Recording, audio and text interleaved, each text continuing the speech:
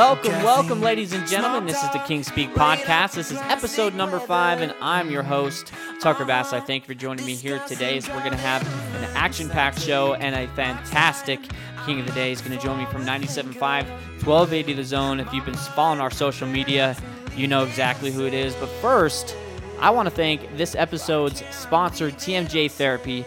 If you're experiencing any jaw pain, any locking, popping of the jaw, any migraines, headaches, or even sleep apnea, you could be suffering from dysfunction of your TMJ. This can be treated through an oral appliance therapy. Dr. McMillan and Dr. Hart at TMJ Therapy have helped hundreds of people get out of pain through their non-invasive therapy treatment. They have the latest technology such as 3D CBCT scans that show the skull and jaw from all angles, as well as the airways that might affect you and your breathing while you sleep. So don't hesitate. Call with any questions or set up your consultations. They're located in American Fork, North Ogden, and Riverton. And if you tell them Tucker Bass sent you, you'll get $10 off that initial consultation. Their number is 801-756-0900. That's 801-756-0900. So a little bit about our King of the Day, Hans Olsen. He's played in this rivalry. He played at BYU from 96 to 2000. Bully on the field, amazing player, but an even amazing person. If you listen to him on 97.5, 1280 The Zone, you know he knows what he's talking about. Very educated. Has a fantastic show as well that's called Film Study that you can find on their website, and he breaks down a lot of what people miss, and you just don't get it elsewhere. So I'm very grateful for the opportunity that I have to speak with Hans Olsen today and to learn from him and to be mentored by him going forward. He's a fantastic person, and we're going to be talking a lot of Holy War rivalry football this week. So don't go anywhere, ladies and gentlemen. Without further ado, here's our man, Hans Olsen.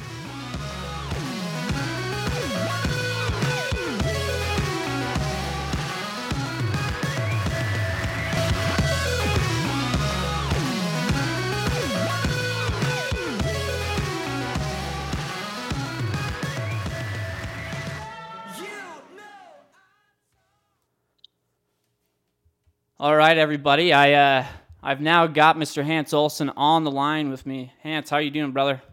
Doing fantastic, Tucker. I'm just glad to be here. I wish that you would call and ask more often, but I understand once every couple of years is all you need from me. So we'll get through it. Whatever I can do to keep you happy, man. That's what I'm trying to do. Keep you happy and me just satisfied. I appreciate you having me on, man. It's fun to talk to your listeners. No problem, brother. If people could take anything away from today, I need them to take away from the fact that you are a fantastic human being, and I really appreciate the time that you're giving me. But before we step into football, I did have to talk about a different F word: food. All right. This is something I've been working on all week. I gotta know what you're smoking on game day this week, since it's a Holy War. I always go tri-tip on game days. Bold, beefy flavor, man. I go a tri-tip. I like to get the Costco tri-tip, the 2-pack. Take them out individually. I tend to hit them with it's a prime rib rub. And I'll hit them the night before. I'll let them sit in that rub for about 12 hours, 16 hours. I go on a low smoke, about 180 degrees. I do a super smoke on my pellet feeder. And I'll take it on the super smoke for about 45 minutes to an hour and try to pack some of that smoke flavor into it. I used to take it off and heat up my cast iron skillet with a little bit of butter and garlic. And then I'd hit it on high heat for a quick sear to get my internal to 120. But now I actually crank my pellet back up to about 450, and I throw it back onto the pellet smoker for a sear. I found that when I do the pan sear with the butter and the garlic, it's great, but it tightens the meat up too much, even if I let it rest for 45 minutes. But Interesting. when I hit it on the high temperature on the pellet smoker, it doesn't tighten the meat as much. I'll still let it rest for 30 minutes, and it seems to relax a little bit more, be just a little bit more soft. But it's going to be that beautiful, bold, incredibly flavored tri-tip every single game day. To me, it's the top end meat because of just how much beef flavor you get in a tri-tip. Yep. Oh, amen, dude. Costco can never go wrong with their meat. I don't know what it does, where they get it from, but I highly agree. It's the best. I personally will be doing a ham. I think I can give Honey Baked Ham a run for their money a little bit with my Traeger. I also have a little pellet one, but I put it in there for about 4 to 6 hours, and then I kind of create this little glaze for it, and it honestly, I'm surprised with myself. What do you buy? You just buy the spiral cut, or spiral cut. I do it from just from Smith's. Honestly, they have a deal like every year that's I don't know, like $12.99 for these huge hams. So I just buy 4 or 5 of them, and you do a candied sauce on it. Candy sauce. Yep, brown sugar. My goodness. So good. Oh. Yeah, something you can do with your hams that are really good. You candy them, you let them smoke for a little bit, then you take them off about halfway through the cook, and you throw a slice of fresh. People do canned pineapple. I don't do it, and I know people are like, "Don't put pineapple on pizza, pineapple, blah blah blah." But I love doing this, man. I'll cut fresh pineapple wedges, and I'll put it between like one every 2 slices. In that spiral cut, I'll recandy it and then throw it back in.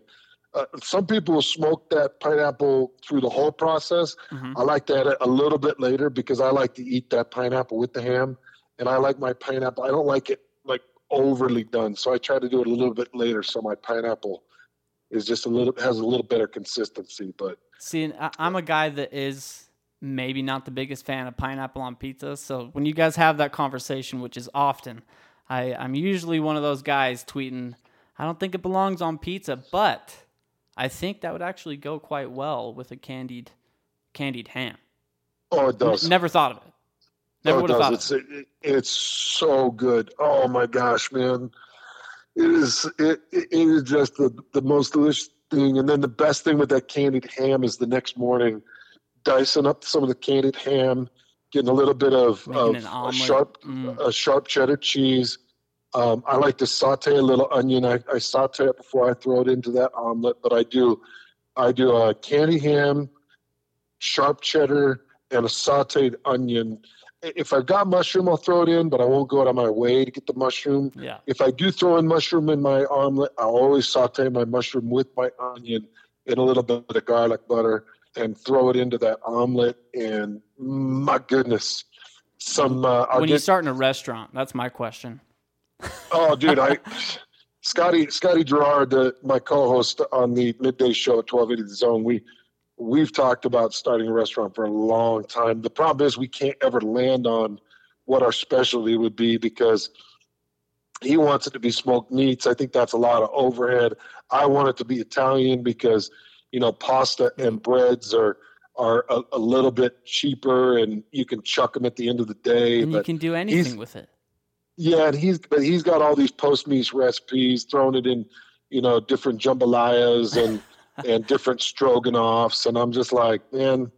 Simple. But we definitely have these creative food minds, and we do love to build in the kitchen, but food service is really tough, man. I grew up. My mom owned a fudge shop and a deli, and she did like nachos and classic soups, and she had a Queen Liz sandwich. The Queen Liz is actually something that kind of set me off at a young age for creating great foods. But a Queen Liz is a softened hoagie bun, a fresh softened hoagie bun. What I mean by softened is you can either butter it and grill it and put it on a griddle for a short time, or just throw it in the microwave if you're in a pinch. It softens that bun just a little bit.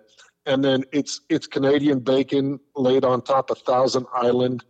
And you can do a Swiss, some do a mozzarella, but it's a Swiss. And then for a good Queen Liz, you got to have onions and sprouts. I know sprouts are a dying breed on sandwiches, but They kind of are, yeah. Yeah, but it's sprouts and a fresh cut tomato. My mom always had, for the most part, she did local source tomatoes. So, it was a farm grown tomato, which if you're a foodie, you know that a store bought and a farm grown tomato or home grown tomato, two completely different worlds. Yep. But the Queen Liz set me off at a young age. I would sit in class in 5th and 6th grade, and all I would think about is getting that Queen Liz in my stomach right after class. I go down to my mom's shop and just raid it, eat chips and all kinds of great sandwiches.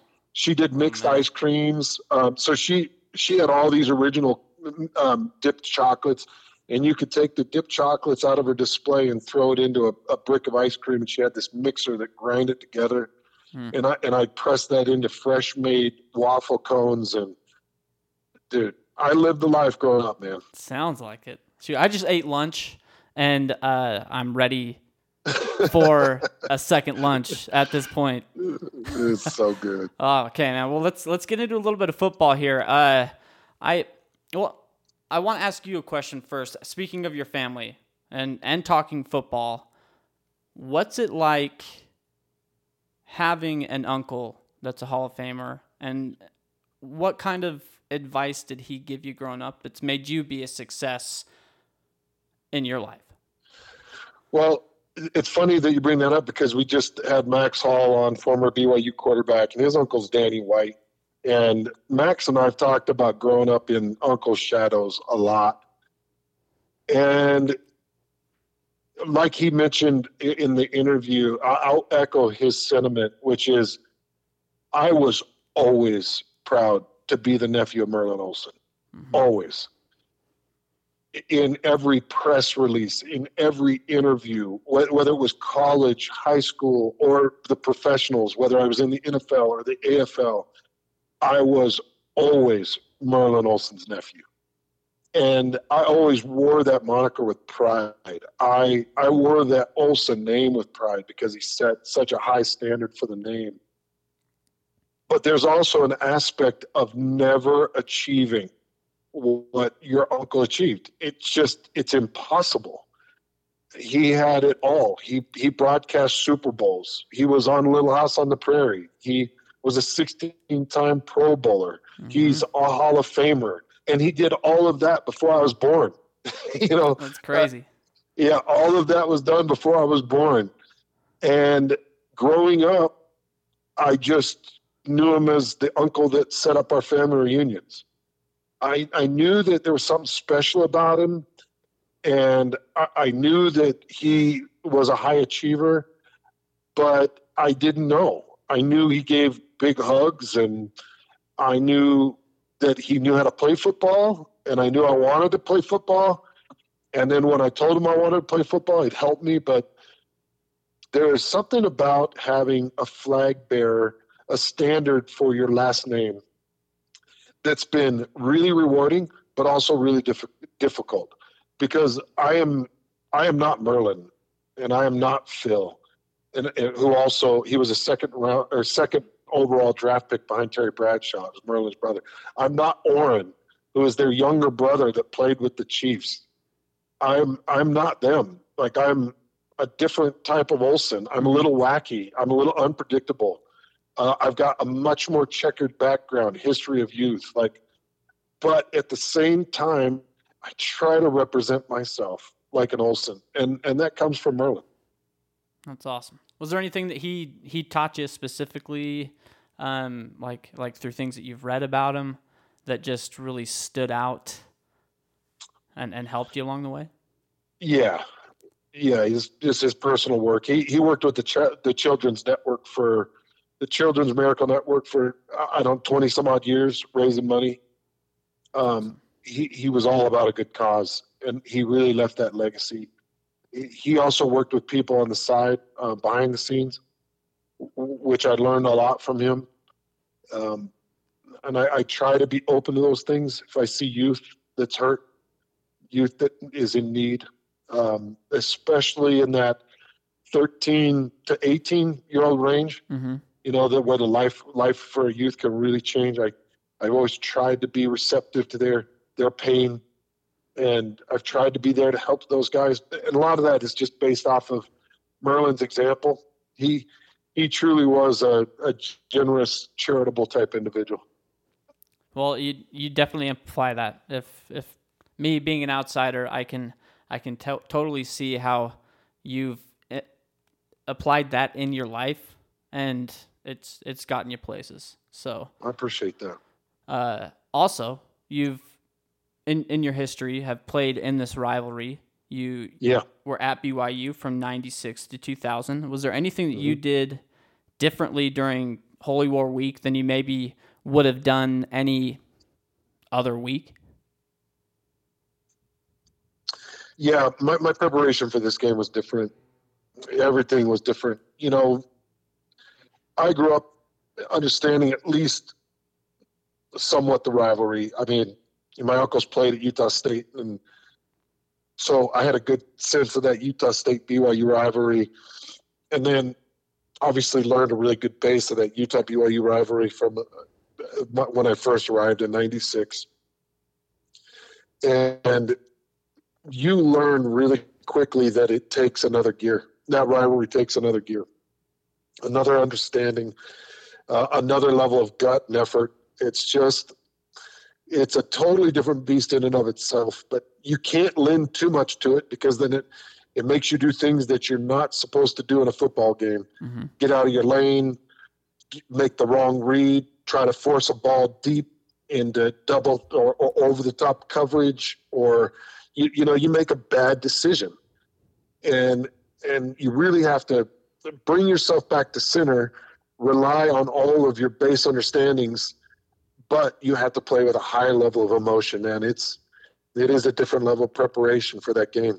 So I'm actually glad that you prefaced it in that way, because I had a specific question I wanted to ask you regarding Charlie Brewer and this matchup. Do you think, to a certain degree, that it might help him be more comfortable in this game due to the fact that hasn't had an extensive background, say, as Jaren Hall has? He grew up here, went to high school here, got recruited by BYU. He's been invested in this rivalry for quite a long time, and that can put pressure on it. We've seen in the past how a lot of younger BYU quarterbacks, Zach Wilson being one in recent years, up at the U when they had a chance to win the game, and made just one or two mistakes just because he was that amped about the game. And do you think that might be of use to Charlie Brewer? Yeah, it plays into Charlie Brewer's benefit, because he's been in a New Year's game. He's thrown 10,000 plus yards. He's played in a Power 5 conference. He's a super senior. He's got some NFL interest. And to be frank, it's not even about pressure to him. It's just business. Mm-hmm. And when I watched back to the Utah Weber State film, he approaches these games in a very business-like sense. It's cold and calculated. He does a great job of recognition.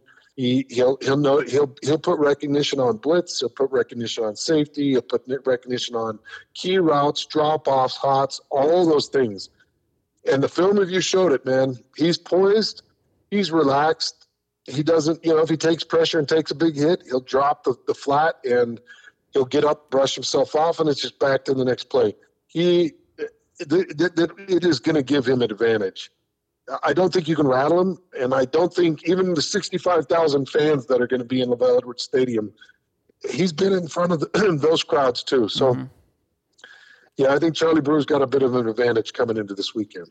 Do you think I guess, who do you think may have had the better Week 1 performance out of Brewer and Hall, if we're going QB matchup real quick?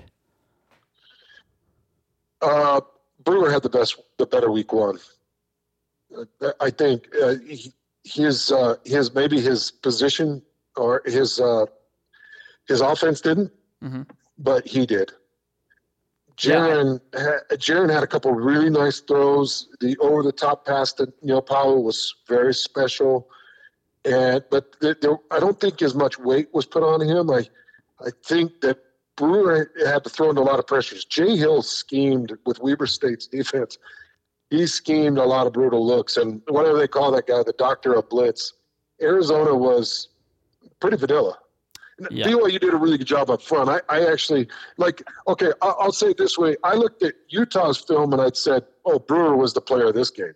Yep. I looked at BYU's film and I said, well, you could put it on James Ippy, you could put it on Algier, you could put it on. I mean, Jaron was good. He was really good. He just didn't grab me like Brewer did. And I honestly think that it may have played a factor that they're used to seeing Zach Wilson.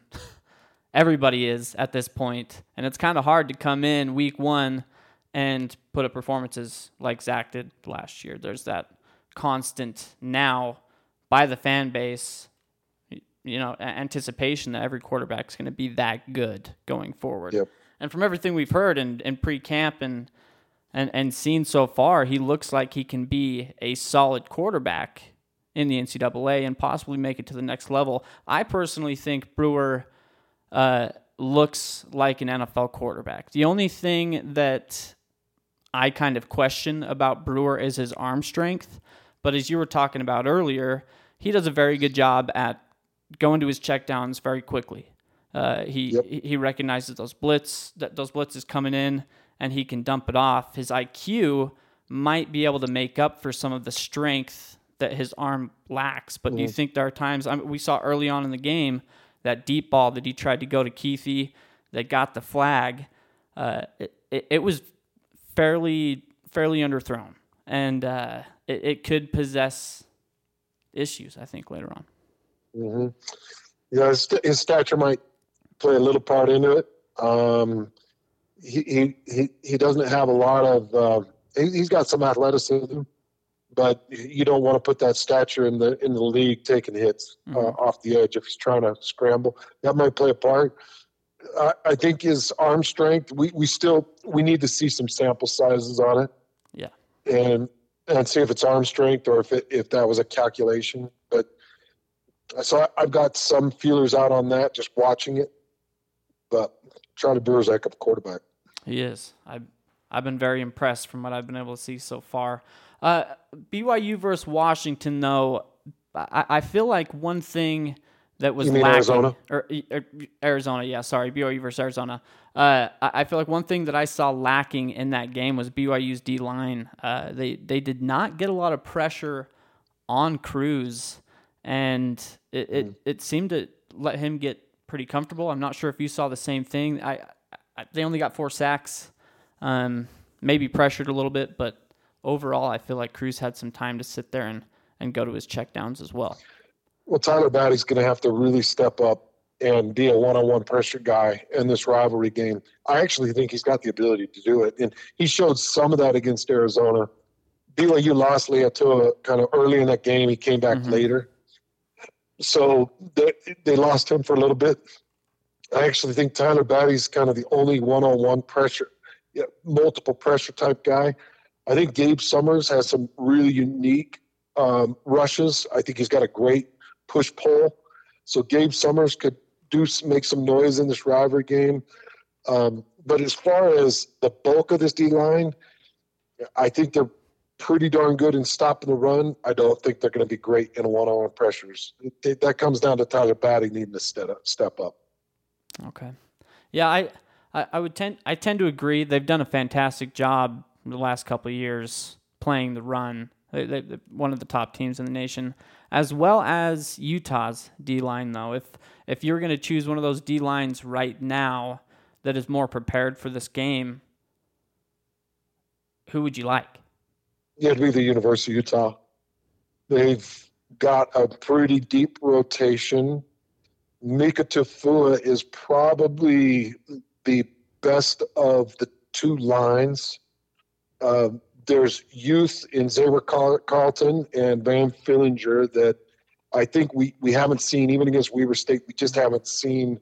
I know Carlton had a sack, but I don't think we've seen their full level. Corner Canyon just continues to put out talent, by the way. Speaking of Fillinger and all the people that they've been able to put through that program over there. So shout out to them real quick. And I think Carlton, would he come out of Juan Diego? Yeah, same area, I guess. Something they put in the water. Yeah, they're good. And then they've got a four-man interior rotation that's just beastly. They got Kafusi, who's 6'6", 320. They've got Diane, that's 6'6". I guess Kafusi be 6'7". Diane's 6'6". And then they got both the Pututas, Hate and Tennessee. Mm-hmm. And those two are great internal rotators. And so I would give Utah the advantage, and probably would for the last 10 years. They've just been – they're a factory there.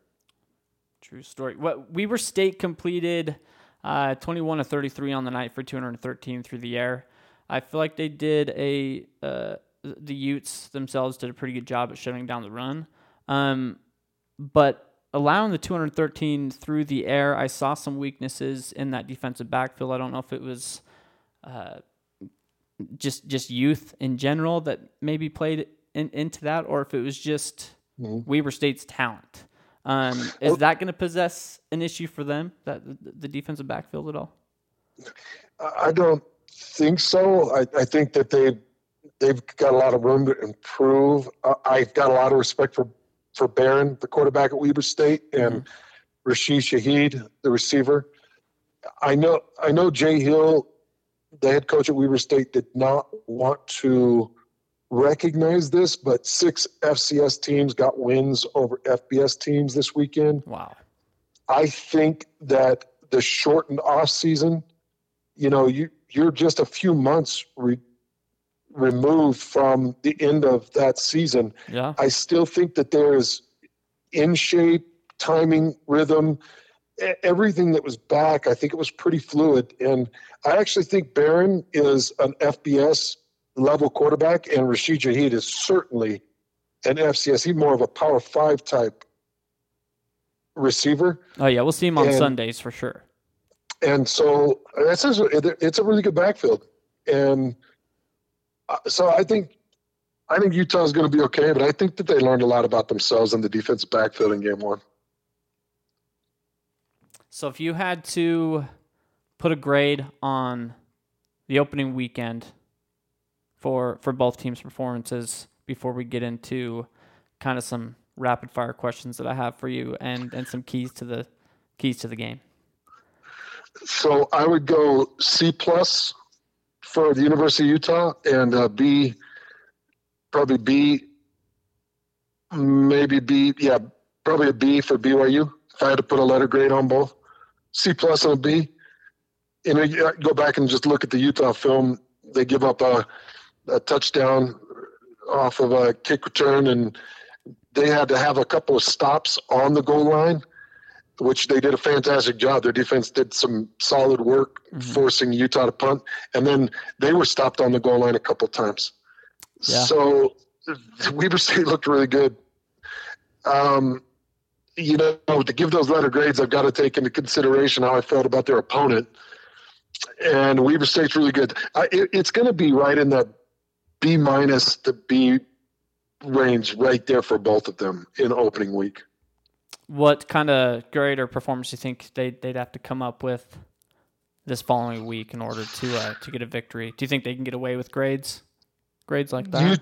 Utah might, based off their talent. BYU's going to have an A-, A+ level rating. And, the thing that you really got to look at is the 9 defensive touchdowns that Utah has had in this 9-game streak that they've got on BYU. 29 total turnovers. Wow. In these 9 games that they've gone on this streak, and BYU's got to play clean, no turnovers, 0 turnovers, and they've got to have an overall better graded game than Utah to get the win here.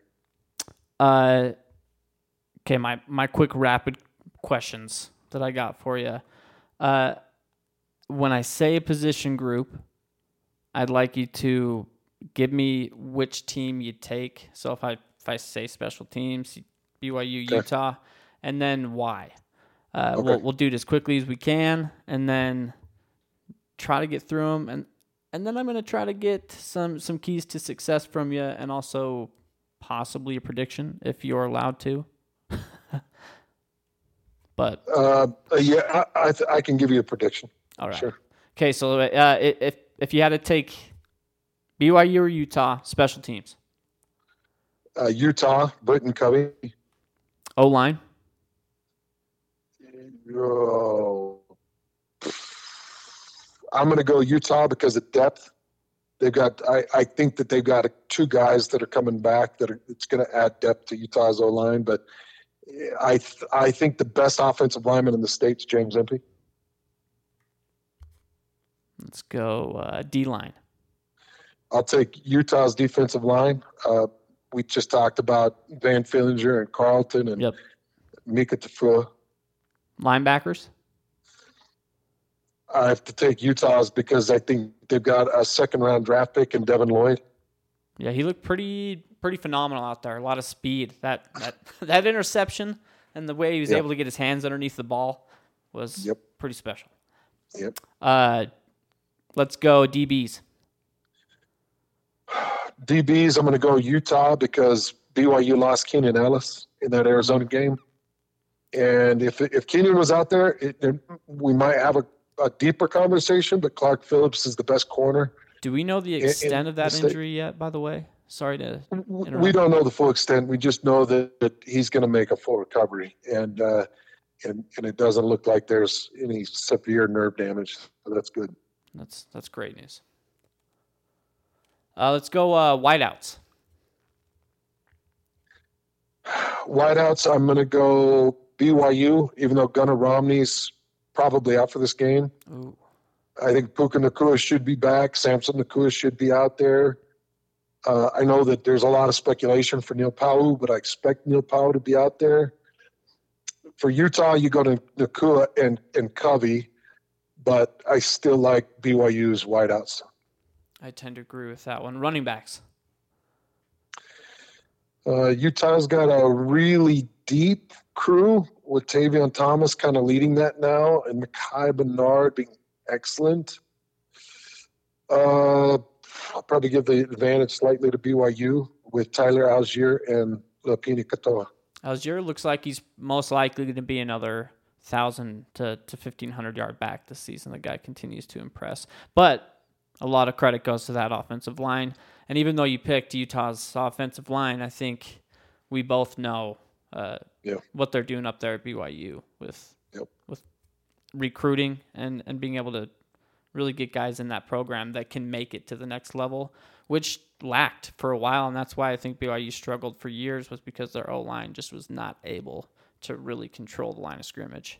What about QBs? Going Utah, Charlie Brewer. What about backup QBs?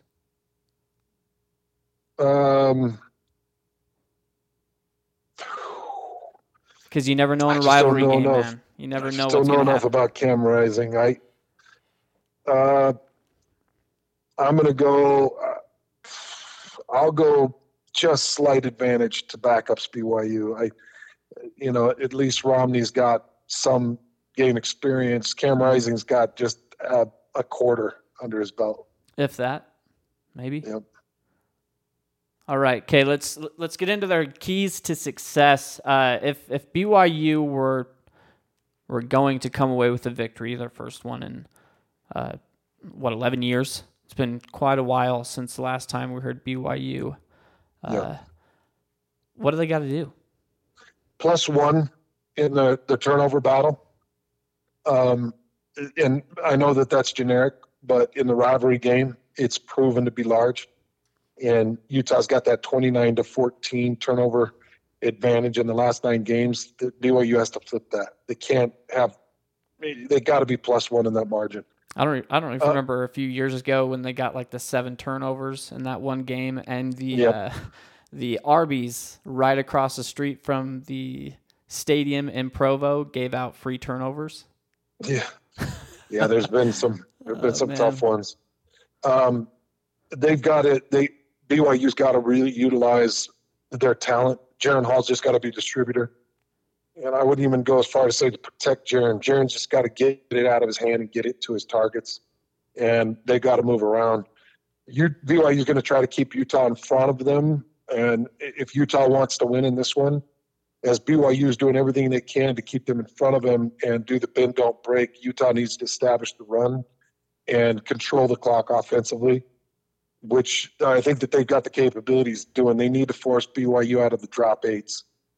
And BYU does a really good job of actually coming up and run support in their drop eights, but Utah's got to force them out of that game plan in order to win this game. But this thing is such a toss-up, has been ever since I played in it, well before I played in it. You can have all kinds of keys to the game, but it could come down to just one key mistake in a critical moment, and that's just how this game goes, man. Yep. Who do you think will be the biggest contributor for each ball club? Well, probably Charlie Brewer and Devin Lloyd on Utah's side of things. On BYU side of things, it's going to be either Isaac Rex or Dallin Holker, the tight ends, and then probably Keenan Pili and Peyton Wilgar, the linebackers. I think that those are kind of the controlling factors on both position groups. And if you had to take the over-under, let's see what it is. I think it's 49. Are you going over-under on that? I'd go over. And it looks like Utah -7. You taking that spread? No. What do you think it's going to be?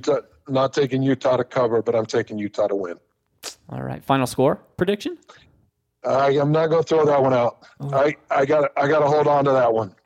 If I'm going to give my prediction, anybody listened to the last episode, I kind of spoke about it. I actually, for some reason, believe that it's going to be a shootout this year. I think Jaren Hall is going to have a big game. I don't know why. I just kind of get this feeling that he might be ready for it. Charlie Brewer, obviously, I just said he was an NFL quarterback a little bit earlier, so he's going to have a big game, and I think it's just going to be a shootout. I think 42-35, way over on the over-under. Wow, but yeah. 42 points on that Utah defense. Woo. No, Utah with the win. Oh, 42-35 points Utah. On that Utah. Okay. Yeah. It's going to be a fun one, man. Can't wait to watch it. Well, I thank you for your time, brother. If you want to come back, you're welcome anytime soon. And, yeah, Holy War. Appreciate your time. Thanks, brother. Have a good one. All right, man. Okay, bye.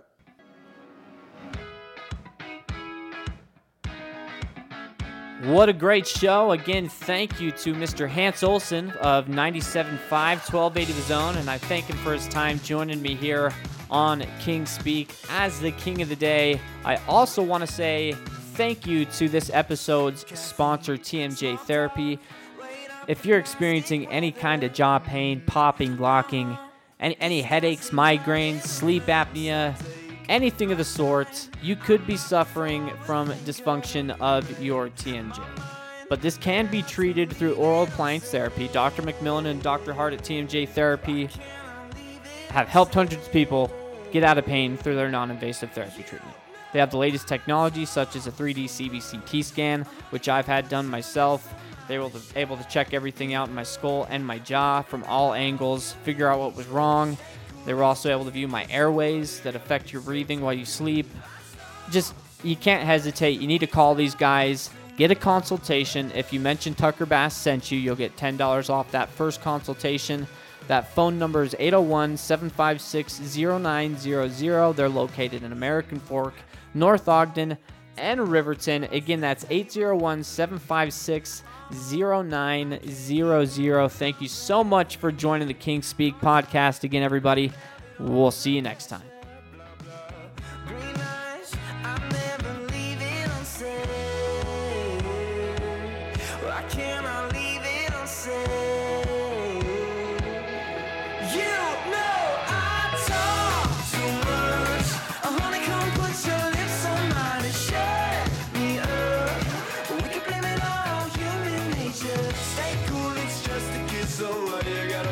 talking